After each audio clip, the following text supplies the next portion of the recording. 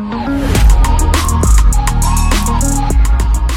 going to invite you that you would open your Bible tonight as we prepare for communion to the book of Genesis chapter 27. Genesis 27. Tonight's a special night. We go to communion. We remember the cross. We remember the cup, the new covenant. We remember the body of Christ on the cross. But not only do we go to the cross for forgiveness, know this, or for restoration, or for repentance, but we also go to the cross for surrender. And I want you to remember that tonight, that's exactly what we need to remember, our forgiveness, but also His love, and in that, as a response, our surrender to the Lord. And we see that in Genesis chapter 27, that a surrender is needed. A surrender is needed in every one of our lives.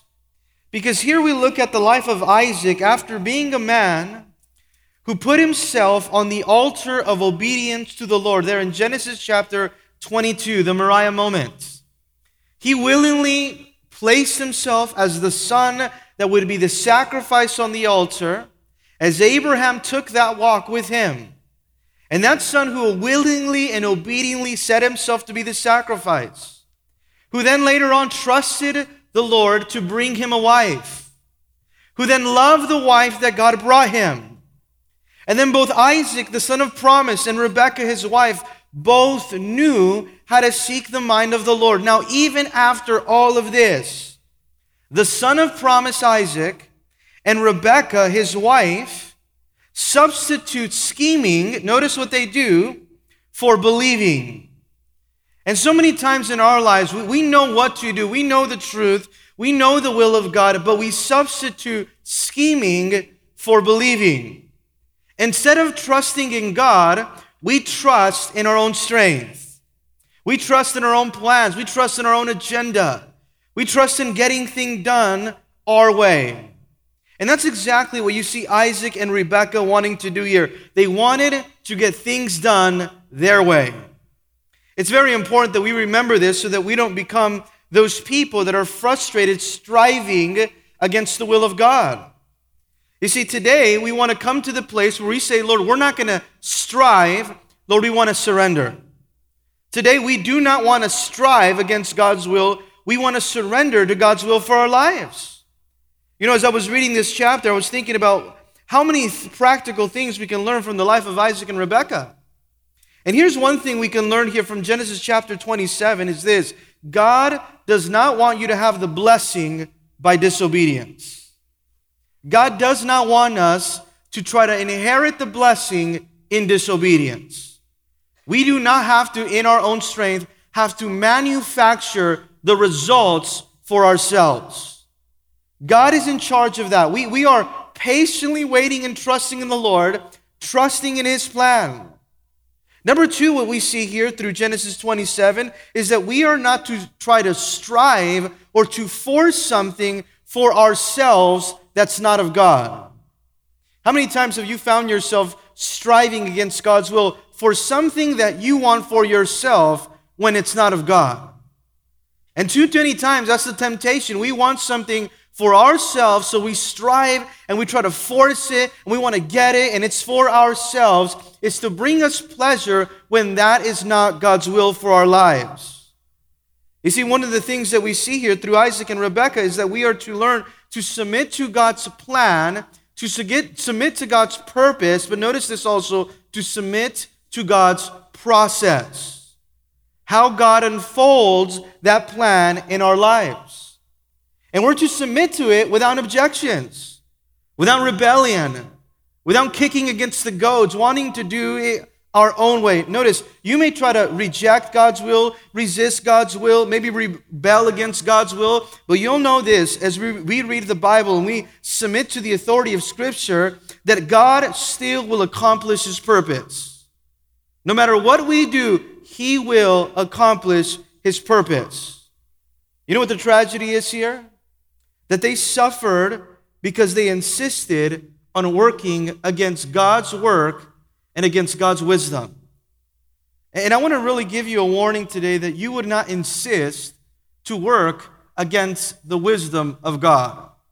You know what that brings? Suffering, heartache, trouble, pain, because we're striving against the wisdom and the will of God to obtain something for ourselves our own way.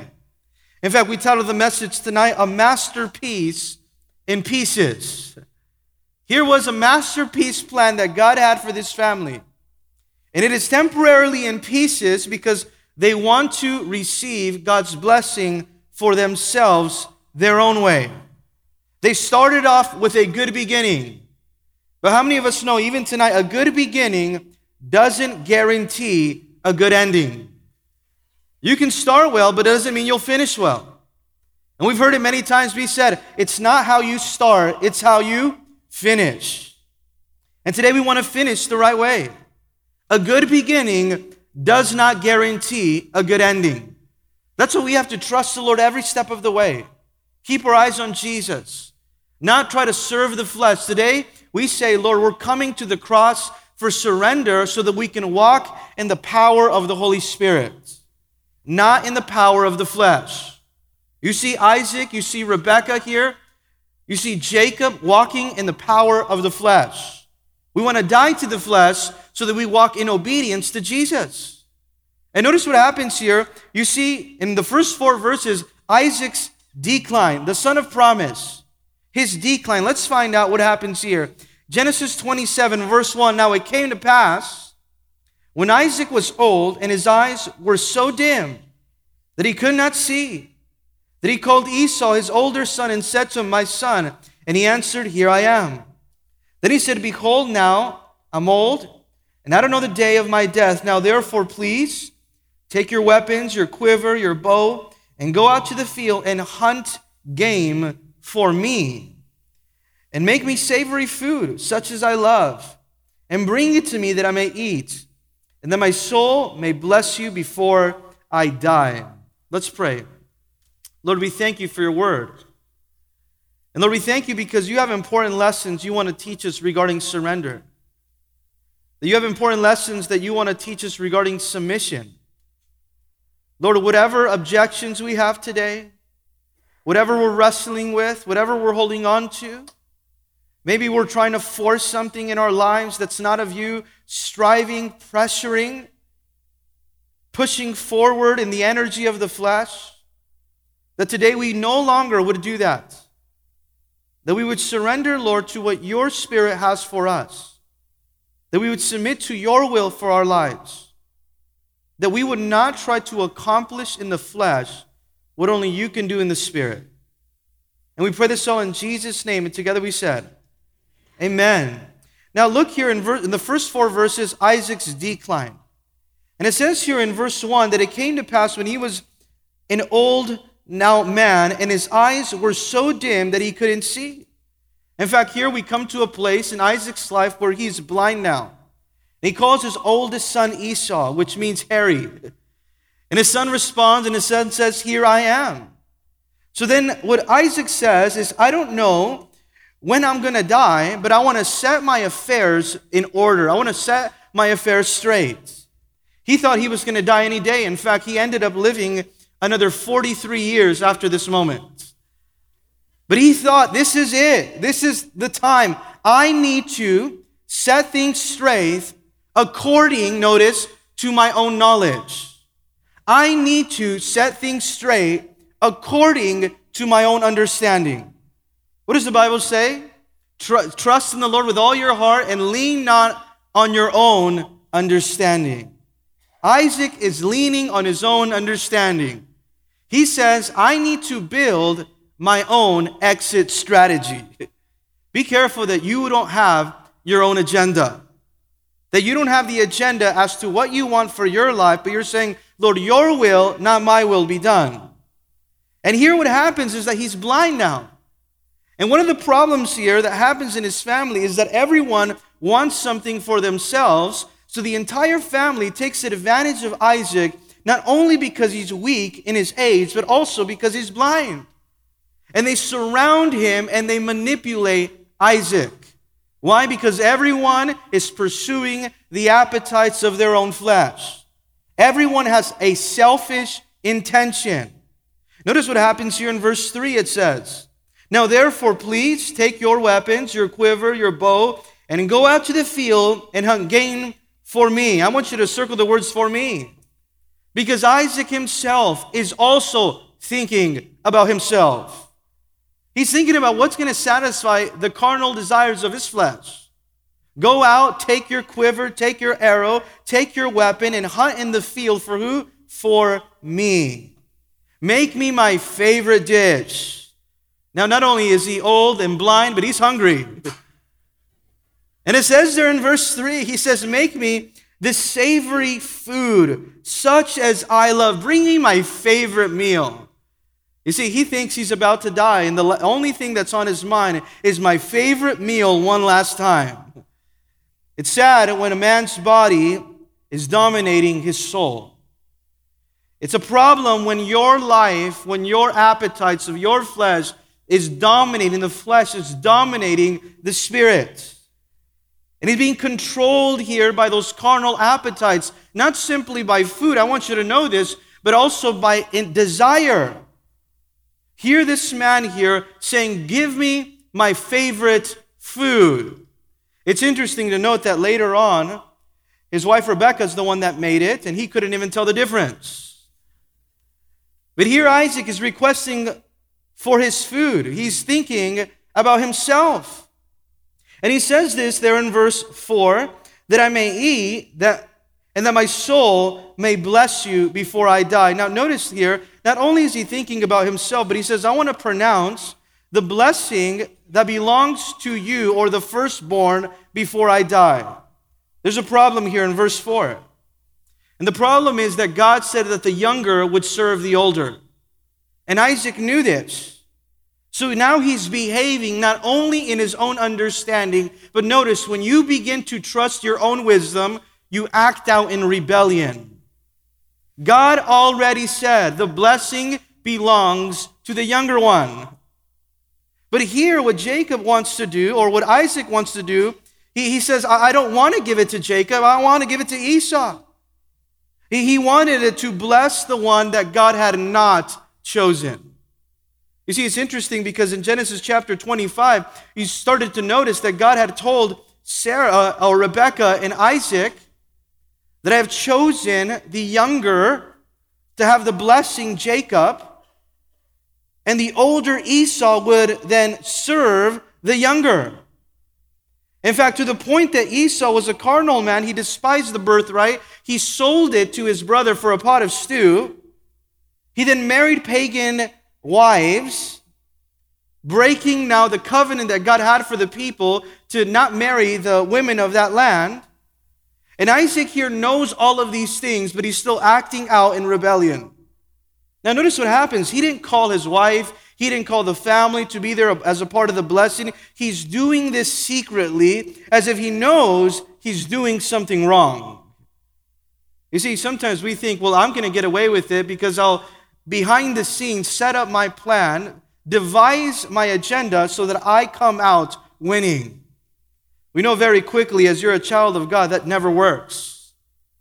Here, Isaac puts himself ahead of God. That's the danger. And be careful you never get ahead of God, because he's disobeying God's commands. God has clearly stated that Esau is not the one that would receive the blessing. But he's behaving like a worldly, like a carnal man, like a backslidden Christian that is going after their own carnal desires. What does that mean? That he's stubborn. Sometimes we behave that way as well. God says, I want you to do this one thing, and we're stubborn. No, we're going to do what we want. We become like the son of promise acting out in the flesh. What is he saying? I'm going to bless Esau. I'm going to give him the blessing, but he knew that God had called Jacob. I want you to know something tonight. You can't put in what God has left out. You can't force something on someone that God hasn't called them to do. You can't force a calling on a person when God hasn't put that calling on them. You can't do whatever you can in your own strength or energy to try to make it happen if God is not in it. And you know what happened? Esau has sold his spiritual birthright. He intermarried with the pagan women of that land. Isaac knew this, and he still wanted him for the special blessing. What does the Bible say in Proverbs 19:21? Notice it says this: there are many plans in a man's heart, nevertheless, the Lord's counsel that will stand. You can have your own plan, you can have your own agenda, your own desires, and saying, I'm going to do whatever I want to get this done, but nevertheless, the Lord's counsel will stand. You know what happened here with Isaac? It seems that he rejected this godly thinking. He rejected spiritual wisdom. He rejected waiting on the Lord, trusting in the Lord, and instead he thought about what he wanted more, and he was focused on man-centered ideas, the natural man over the spiritual man. And sometimes that becomes us as well. We're upset that God did not choose a way for us that we would have chosen for ourselves. That we didn't get the results that we wanted, or that God did not choose what we preferred. And you know what that demonstrates when we don't submit to what God wants for our lives? It demonstrates that we don't really trust Him. Because when God has chosen something for us, notice, it's because He knows what's best for our lives. We shouldn't try to strive against what God is saying. Try to fight against it. You see, he was trusting in his own senses instead of believing in God, instead of obeying God's word, what God had already said. And you notice here, later on in this chapter, what happens here is that he's trusting his own senses. He's depending upon literally his senses, his touch, his smell, his taste. That's exactly what he's being led from, what he can hear. You see, he's trusting in his own senses instead of believing God's word. Any type of man or woman of God trying to lead their family depending upon their own senses is the reason why families fall apart. I thought this was a good idea. This seemed like something that was good. Other people told me this would be great for me, instead of waiting on the Lord and depending upon the wisdom that is from above. Be careful that you don't lean upon your own understanding, because you'll find out very quickly how weak you really are. And you'll become lost. You know what faith means as we're learning about the school of faith? It means obeying God regardless of how you feel. It means obeying God regardless of what you think or what may happen. You're submitted to God's plan. But something happens here as Isaac, here the man of the house, is acting out in rebellion. He's acting out in the flesh. He's not being a good example. He's not yielding to the Spirit. So his wife also behaves the same way. And it says here, now Rebekah was listening when Isaac spoke to Esau. What was she doing like a faithful wife? Overhearing. And she overhears this conversation. And you see Rebekah's deception. That she's overhearing the conversation between Isaac and Esau. She listened, and she also wanted her own plan. She also said, but I want something else to happen. So it tells us here in verse 5 that Esau went to the field to hunt for game and to bring it. He went to hunt, to bring that meal for his father, to receive that blessing, even though he already had sold it to his younger brother, Jacob. And what happens here with Rebekah? She overhears and she begins to scheme. You know what it means to scheme? To interfere. To put the fingerprints of man, or to put your own fingerprints in God's plan and start to try to interfere or to tamper or to manipulate a situation to favor your way. Sometimes we try to do that. We try to control the narrative. We try to control the outcome. We want to make something sound spiritual when it's not. It's deception. It's false. It's a work of the flesh. And Rebekah's doing this very same thing. She's scheming because she goes now to Jacob, and notice what she says. So Rebekah spoke to Jacob, her son, saying, indeed, I heard your father speak to Esau, your brother, saying, bring me game and make me savory food, that I may eat it and bless you in the presence of the Lord before my death. She went to Jacob, started to conspire, started to scheme. I heard here the instructions that he gave to Esau to bless him. But notice as she continues here, now therefore, my son, obey my voice, according to what I command you. She's saying, I want you to do what I tell you. Obey my voice.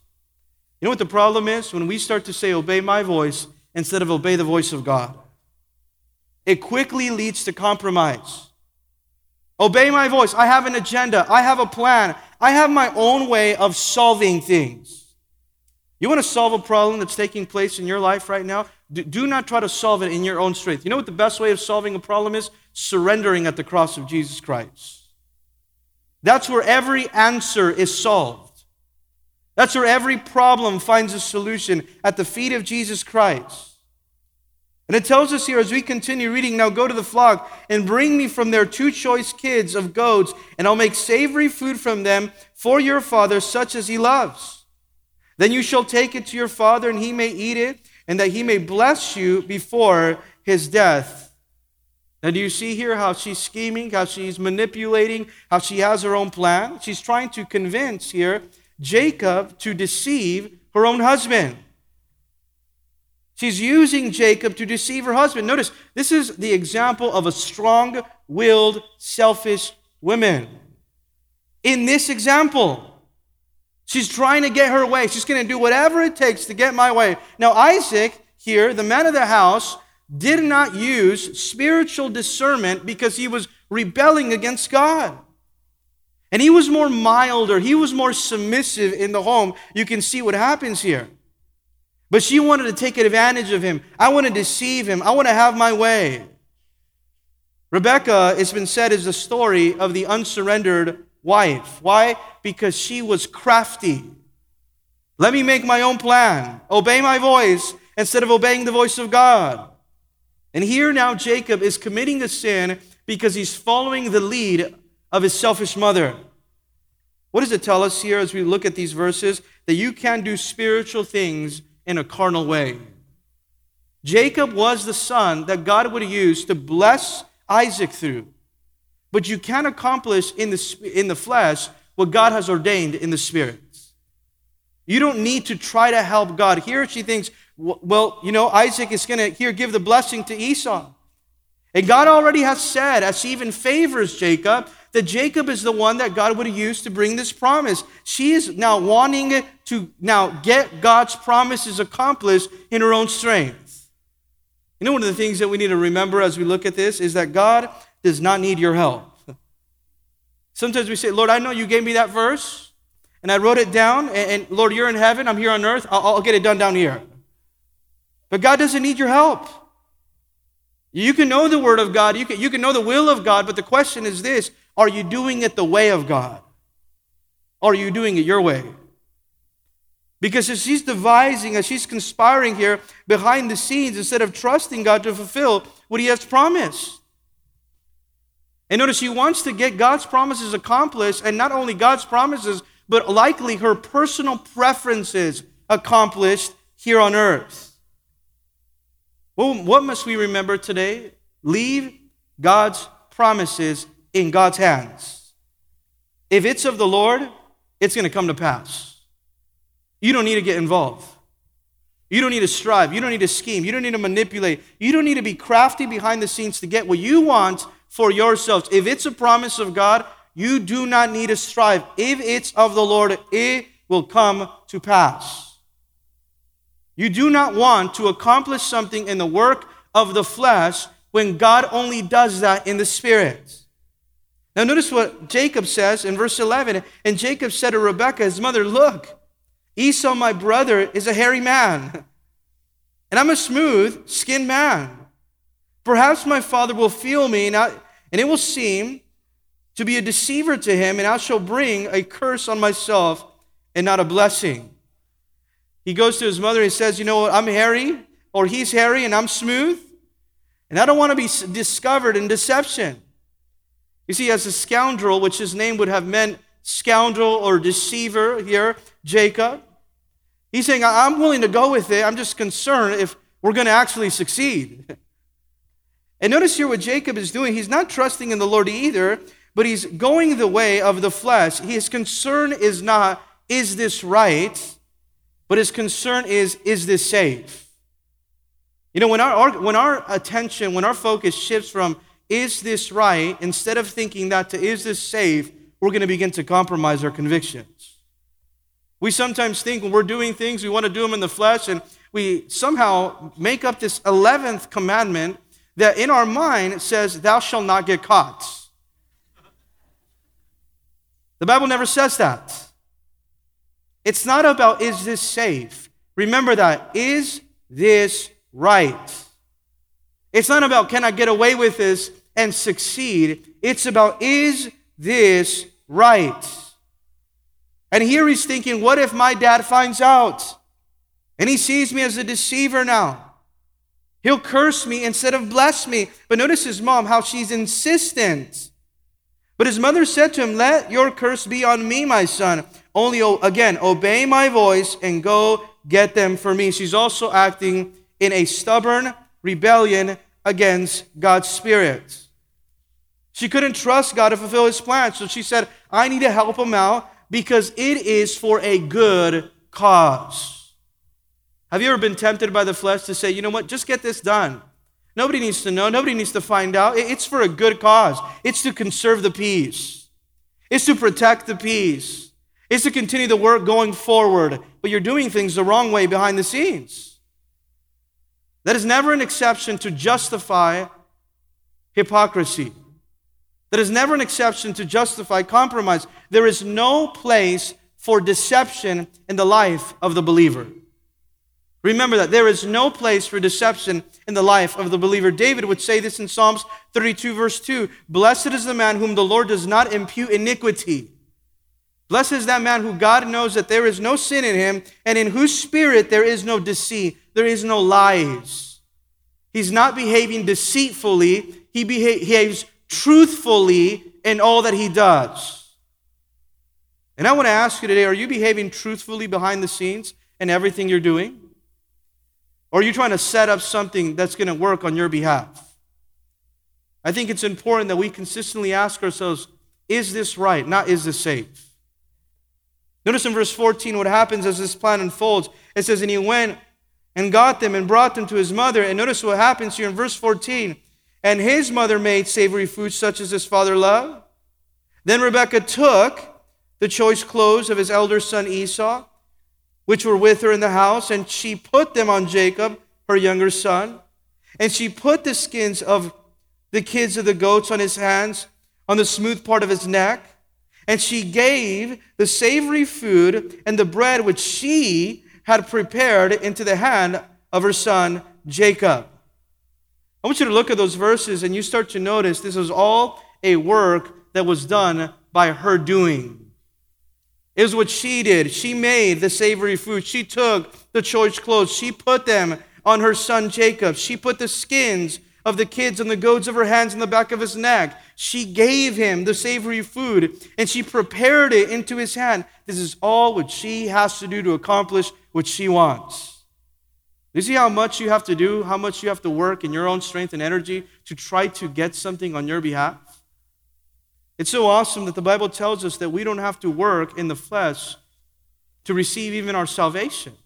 It's a gift of God. We don't have to strive for it. We don't have to work for it in the energy of the flesh. It is given to us by the Spirit as a free gift because of the cross of Jesus Christ. We don't have to try to strive to be in a place that God has not called us to be in. We don't have to strive to attain something and work and get frustrated and get so tired because we're doing something for ourselves that God didn't say. We're trying to keep something alive or keep something going that God's Spirit's not in anymore. I like what Pastor Chuck said of Calvary Chapel's ministries. If you strive to gain, you strive to maintain. When it's a work of the Spirit, there is no striving. And here she's tempted to try to accomplish in the flesh what God was doing in the Spirit. But notice what happens here. This is the definition of striving because she didn't trust in the promises of God. And one of the things for us to notice here is that you do not get God's blessings by telling lies. That's not how we enter into the blessed life that God has for us, into the promises of God. And notice, it's not only Isaac, it's not only Rebekah, it's also Jacob here. The entire family is acting out in a man-centered wisdom and energy according to the wisdom and the energy of the flesh themselves. The entire family. They weren't trusting the Lord. They weren't trusting themselves. They're all walking behind the scenes in a way that is so crafty because they all want something different. Just think about even if Isaac would have given Esau the blessing. He could have given him the blessing 100 times over. But if it wasn't honored by God, it made no difference. So notice what happens here, because this is Jacob's defense in verse 18. So he went to his father and said to my father, he said, "Here I am. Who are you, my son?" And Jacob said to his father, "I'm Esau, your firstborn. I have done just as you told me. Please arise, sit and eat of my game, that your soul may bless me." Notice here, Jacob comes to deceive his father. "I did just as you told me. Eat, give me the blessing." Notice, number one, what did he lie about? He lied about his name. He lied about his identity. He lied about his identity to receive something that God already had given him. And not only did he lie about this, but he continues here. And it speaks to us because he has this conversation with his father. And it says here in verse 20, "But Isaac said to his son, 'How is it that you found it so quickly, my son? I just told you, and you're already back with it.' And he said, 'Because the Lord your God brought it to me.'" One lie, one compromise that leads quickly to another lie. How dangerous it is when you tell a lie, and notice to cover that lie, what do you have to usually do? Tell another lie. And you've entered into a web of deception here. And notice what happens here. It's one lie to sustain another one. It's a trap that you put yourself in that's difficult to get out. And the saddest thing about this here in verse 21 and verse 20 is that he uses the Lord to cover up his sin. Yes, I did it, but because it was for the Lord. Or uses the Lord's name. Notice what happens here. You can't justify this type of behavior just because you have a calling on your life. Some people say, "Well, I have a calling on my life. I'm going to do it my way." Yeah, Jacob had a calling of his life, but he still was accountable to do things in the Spirit. He still was accountable to obey the Lord. You don't use the term, the name, the title, the Lord, to cover up our sin. You don't say, "Well, you know what, I'm going to do it for the Lord, so it's okay for me to compromise." In verse 21, it said, "Isaac said to Jacob, 'Please come near, that I may feel you, my son, whether you are really my son Esau or not.'" He says, "Come close." He wasn't convinced. "I need to feel you." Notice, I can hear you, but I want to feel you.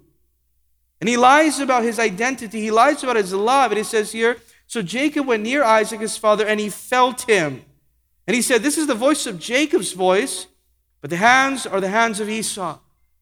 He didn't have peace about it. He said, "There's something wrong here." And of course, he's blind. He can't see. He's being fooled. He's being led by his senses, but he can't spiritually see. Notice, oftentimes ourselves, and we're deceived because we're going by our senses instead of saying, "Lord, lead me, give me spiritual sight to know between what is truth and what is a lie." And he didn't recognize it, but he still blessed him. Notice what happened. And he did not recognize him because his hands were very hairy, like his brother Esau's hands, so he blessed him. You know, it's interesting as we look here at Isaac is that he asked 2 times, "Is it really you?" He felt him. He didn't have peace, but he still went and he did it. I think we have to pay attention to the warning signs that God gives us. If he hasn't given you peace about something, don't enter it. Don't say, "I'm just going to feel it out to see if it's of God. Let me just hear how good it sounds. Let me try to taste. Let me try to participate. Let me try to partake to see if it's good for me." Instead of going by the discernment of the Holy Spirit that he's put in your heart life. So notice what happens in verse 24. Then he said, "Are you really my son Esau?" He doesn't believe him. He's struggling with this. And he said, "I am." And he said, "Bring it near to me, and I will eat my son's game so that my soul may bless you." So he brought it near to him, and he ate, and he brought him wine, and he drank.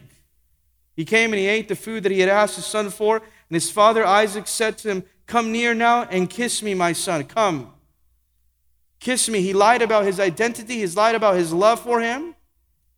And while nobody's discernment is 100% right 100% of the time, we must let the Spirit of God lead us. And when he checks our spirit, says, "There's no peace here," then we should not move forward.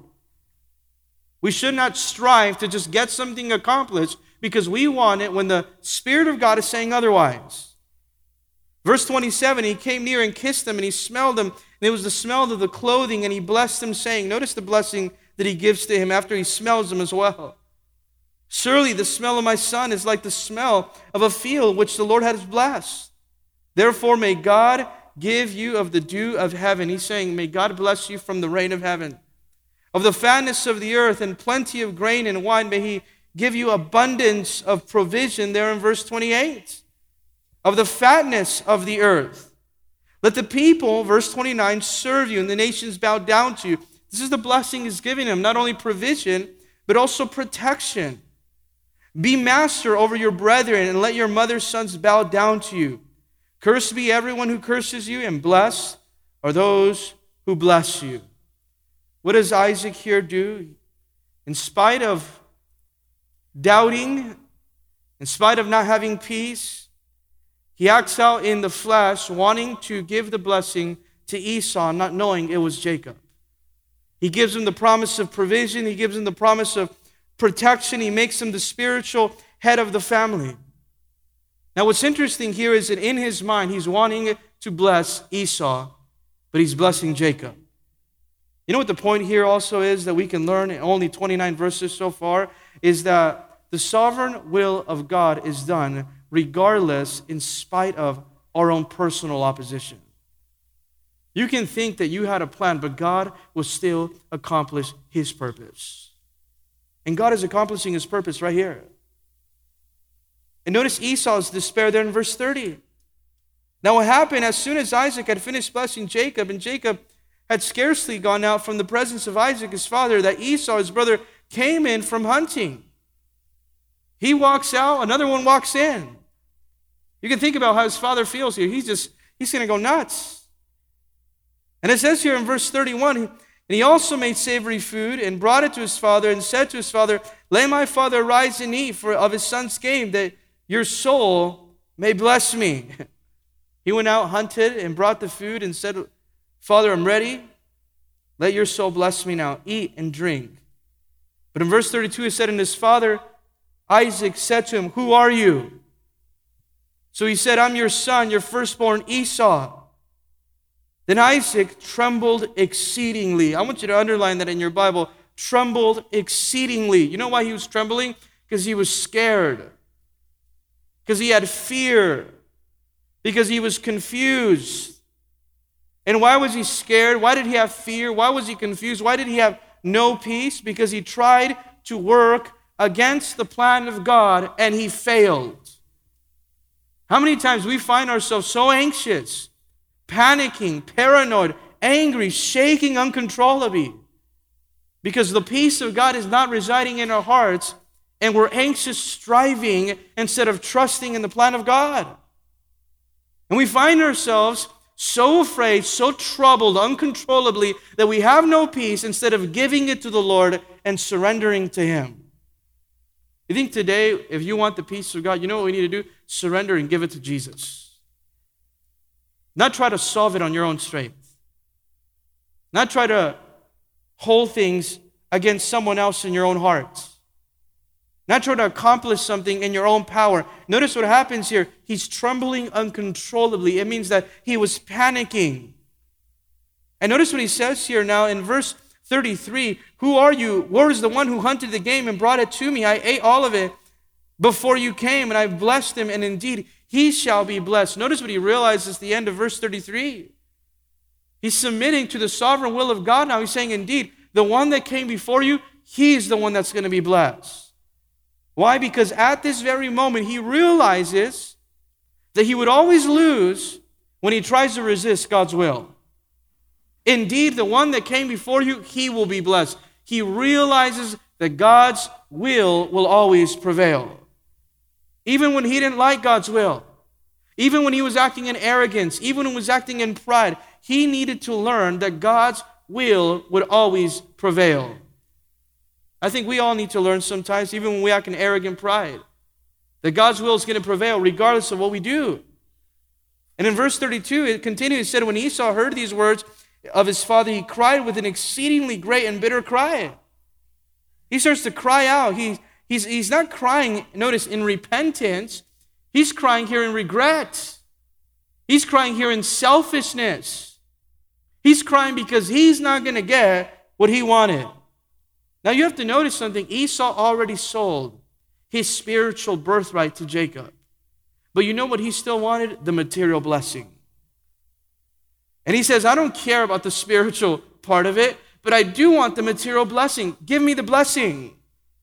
The spiritual birthright he had sold, and now he's crying exceedingly because he's not going to get what he wants. How many times have you been there before the Father in prayer and the Lord says no? And you start to cry and kick because you're not going to get what you want. That's what little kids do, right?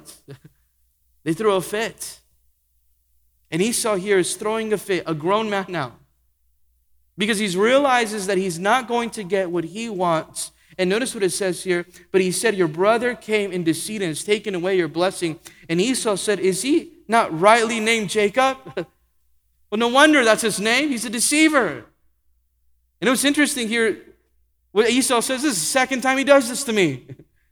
He says, for he has supplanted me, or he has cheated me, he has deceived me these 2 times. Why 2 times? The first one, when he took advantage of him, when he was hungry, he sold now his birthright to him. The second time, when he came to deceive the father Isaac, in order to give him the birthright.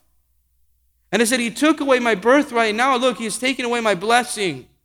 And he said, have you not reserved the blessing for me?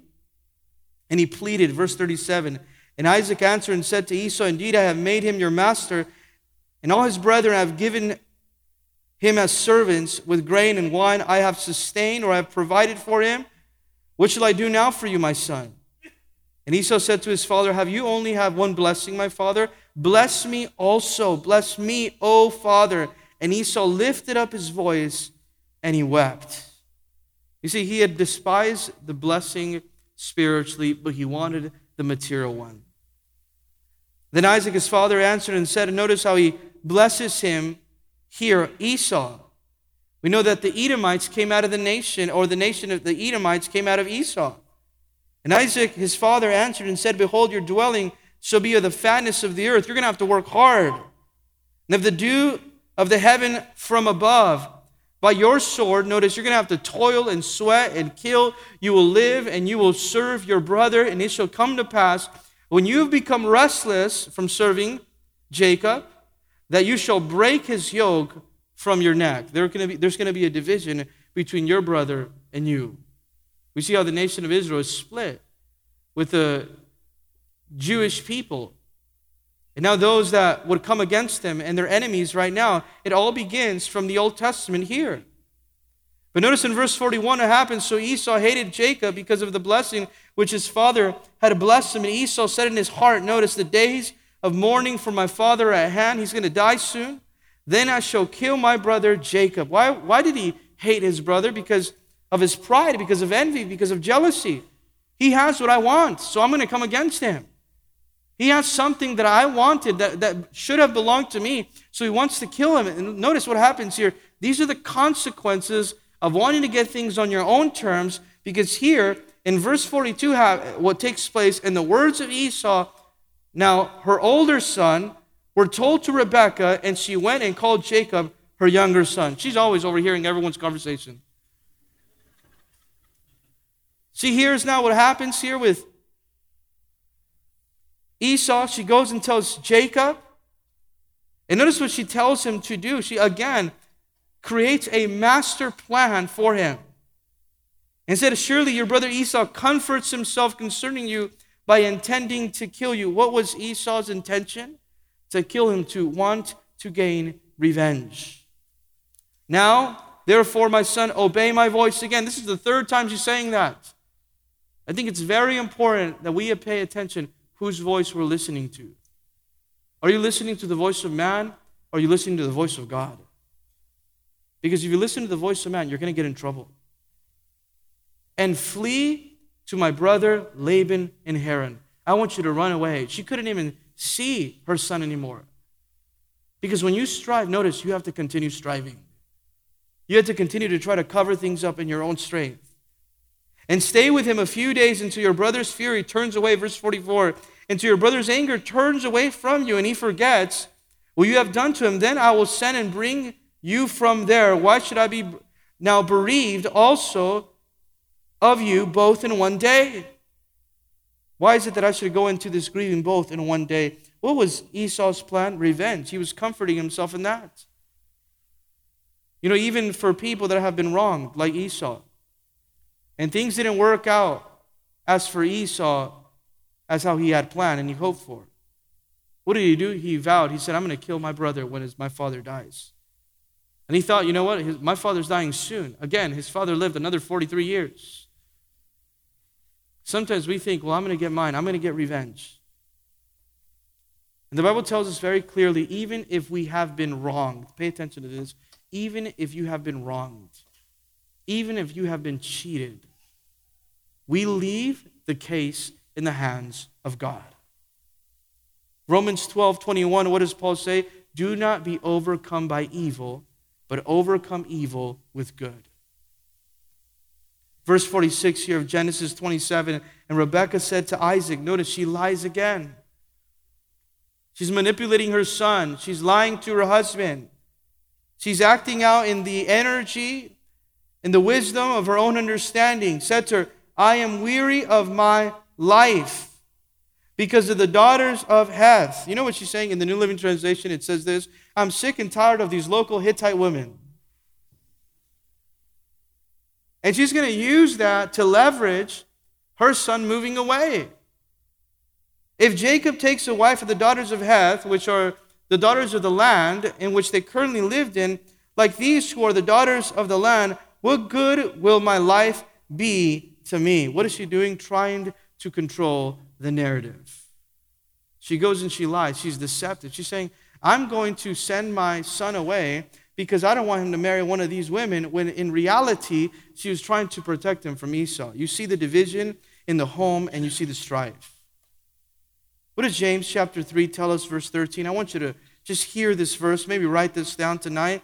It says, who is wise and understanding among you? Let him show by good conduct that his works are done in the meekness of wisdom. What should our works be done? In the meekness of wisdom. Notice, true wisdom is displayed, number one, in humility. But if you have bitter envy and self-seeking in your hearts, do not boast and lie against the truth. Don't lie if there's envy in your heart. If there's bitterness in your heart, you're lying against what's true. This wisdom, notice that type of wisdom that you think that you are so wise when you're striving and now fighting against one another, does not descend from above. When you think you're so wise, but you're behaving in carnality, but it's earthly, it's sensual, it's demonic. For where there's envy, where there's self-seeking exists, confusion and every evil thing are there. Remember, God is not the God of confusion. He is the God of order. And when there is confusion, it means that it's a work of the flesh. When it's a work of the Spirit, notice things are done decently and in order. But the wisdom that is from above, notice what it says. It's first pure. Then what is it? Peaceable. If you're acting in the wisdom that is from above, the wisdom that it comes from the Spirit, it's going to be done in a pure way. It's going to be done in a peaceable way. And it's also gentle. It's not aggressive. It's not proud. It's not arrogant. It's willing to yield. Full of mercy. What does that mean? You're patient. You're willing to forgive people, and of good fruits. And it's also without partiality. It doesn't prefer one person over the other. It's without hypocrisy. Now the fruits of righteousness are sown in peace by those who make peace. What are you sowing right now? Are you sowing peace because the work of the Spirit is working in your life and heart? Or are you sowing discord? Are you sowing strife because you haven't fully surrendered? What we have to pay attention here is that we should never try to negotiate with the will of God for our lives. Sometimes God says, I'm going to do this, and you try to negotiate with Him. And we say, Lord, but no, I want you to do this instead. God's plan is always better than our plan. We have to set our minds not according to the things of the flesh, but set our minds according to the things of the Spirit. And when we do that, notice we come to the cross and we surrender and we say, Lord, your way is better. Lord, your will, not my will, be done. But it starts by obeying. In Romans chapter 5, verse 8, it says this, for those who live according to the flesh, they set their mind according to the things of the flesh. But those who live according to the Spirit, according to the things of the Spirit. For to be carnally minded is death, but to be spiritually minded is life and peace.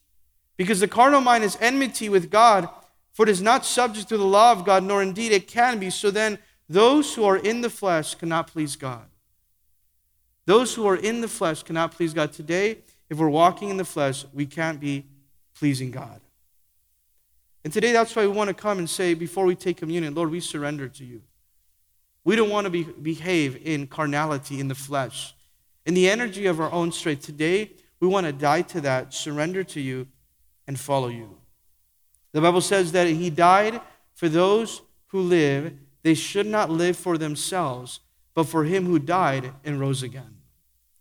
That he died for those who live. They should not live for themselves. You see here Isaac and Rebekah and Jacob living for themselves.